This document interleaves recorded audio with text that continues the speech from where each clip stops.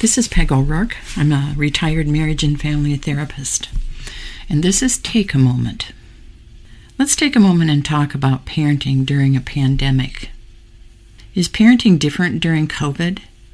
If you had your first child early in 2020, you have only parented during COVID. Here's some of the changes that happened for families. More fear.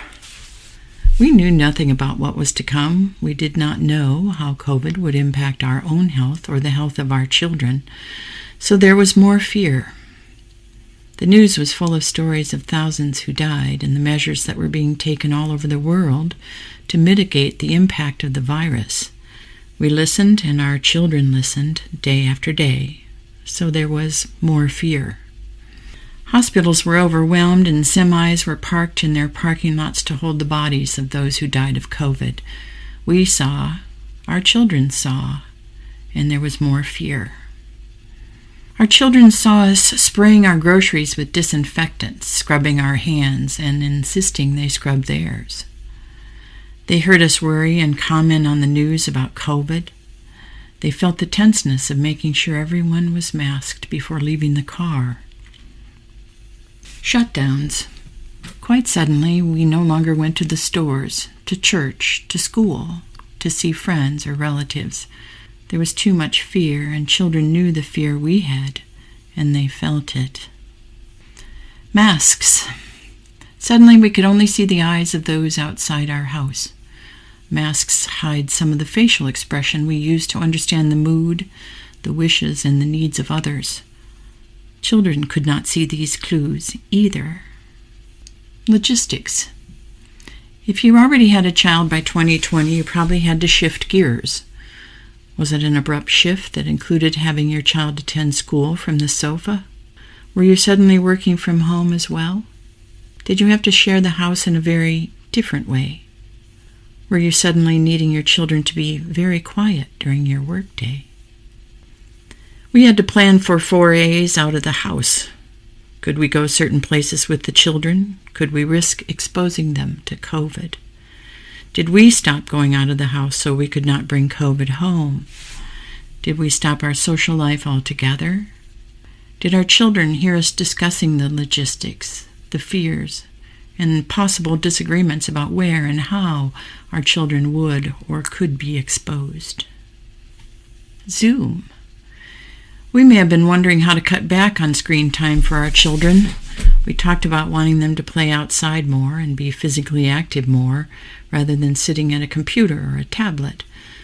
But then came COVID. Suddenly screen time included whole school days, friend time, or visiting with grandparents, cousins, aunts, and uncles. We had meetings on computers, worked at computers, and socially gathered on computers as well. And children saw and experienced that. The bottom line, from my perspective, parents have become more intense, and therefore their parenting have become more intensive. Parents deal with a changed world, a changed school, a changed workday, and unexpectedly strange times. Nothing is fair about it, but here it is. More boundaries must be set on screen time, and safety measures must be part of the daily routine. More time has to be spent listening to the fears and frustrations of our children who face the differences and don't easily understand them. These things take more time and more energy at a time when your stress level may be higher, perhaps than ever before. But here's the good news. Our children stepped up. They stepped up and accepted disinfecting and masking and taking precautions better than the rest of us. They stepped up and did their schoolwork upside down on the sofa. They stepped up when they accepted in so many ways that for now, we have to be more aware of our impact on each other. Children were not the ones protesting the simple, civil kindness of not wanting to harm others with our germs. Children understood the right away that when we can avoid making someone else sick, then that's that. We do all we can to take care of each other. They stepped up when they went back to school where there were new protocols and new rules.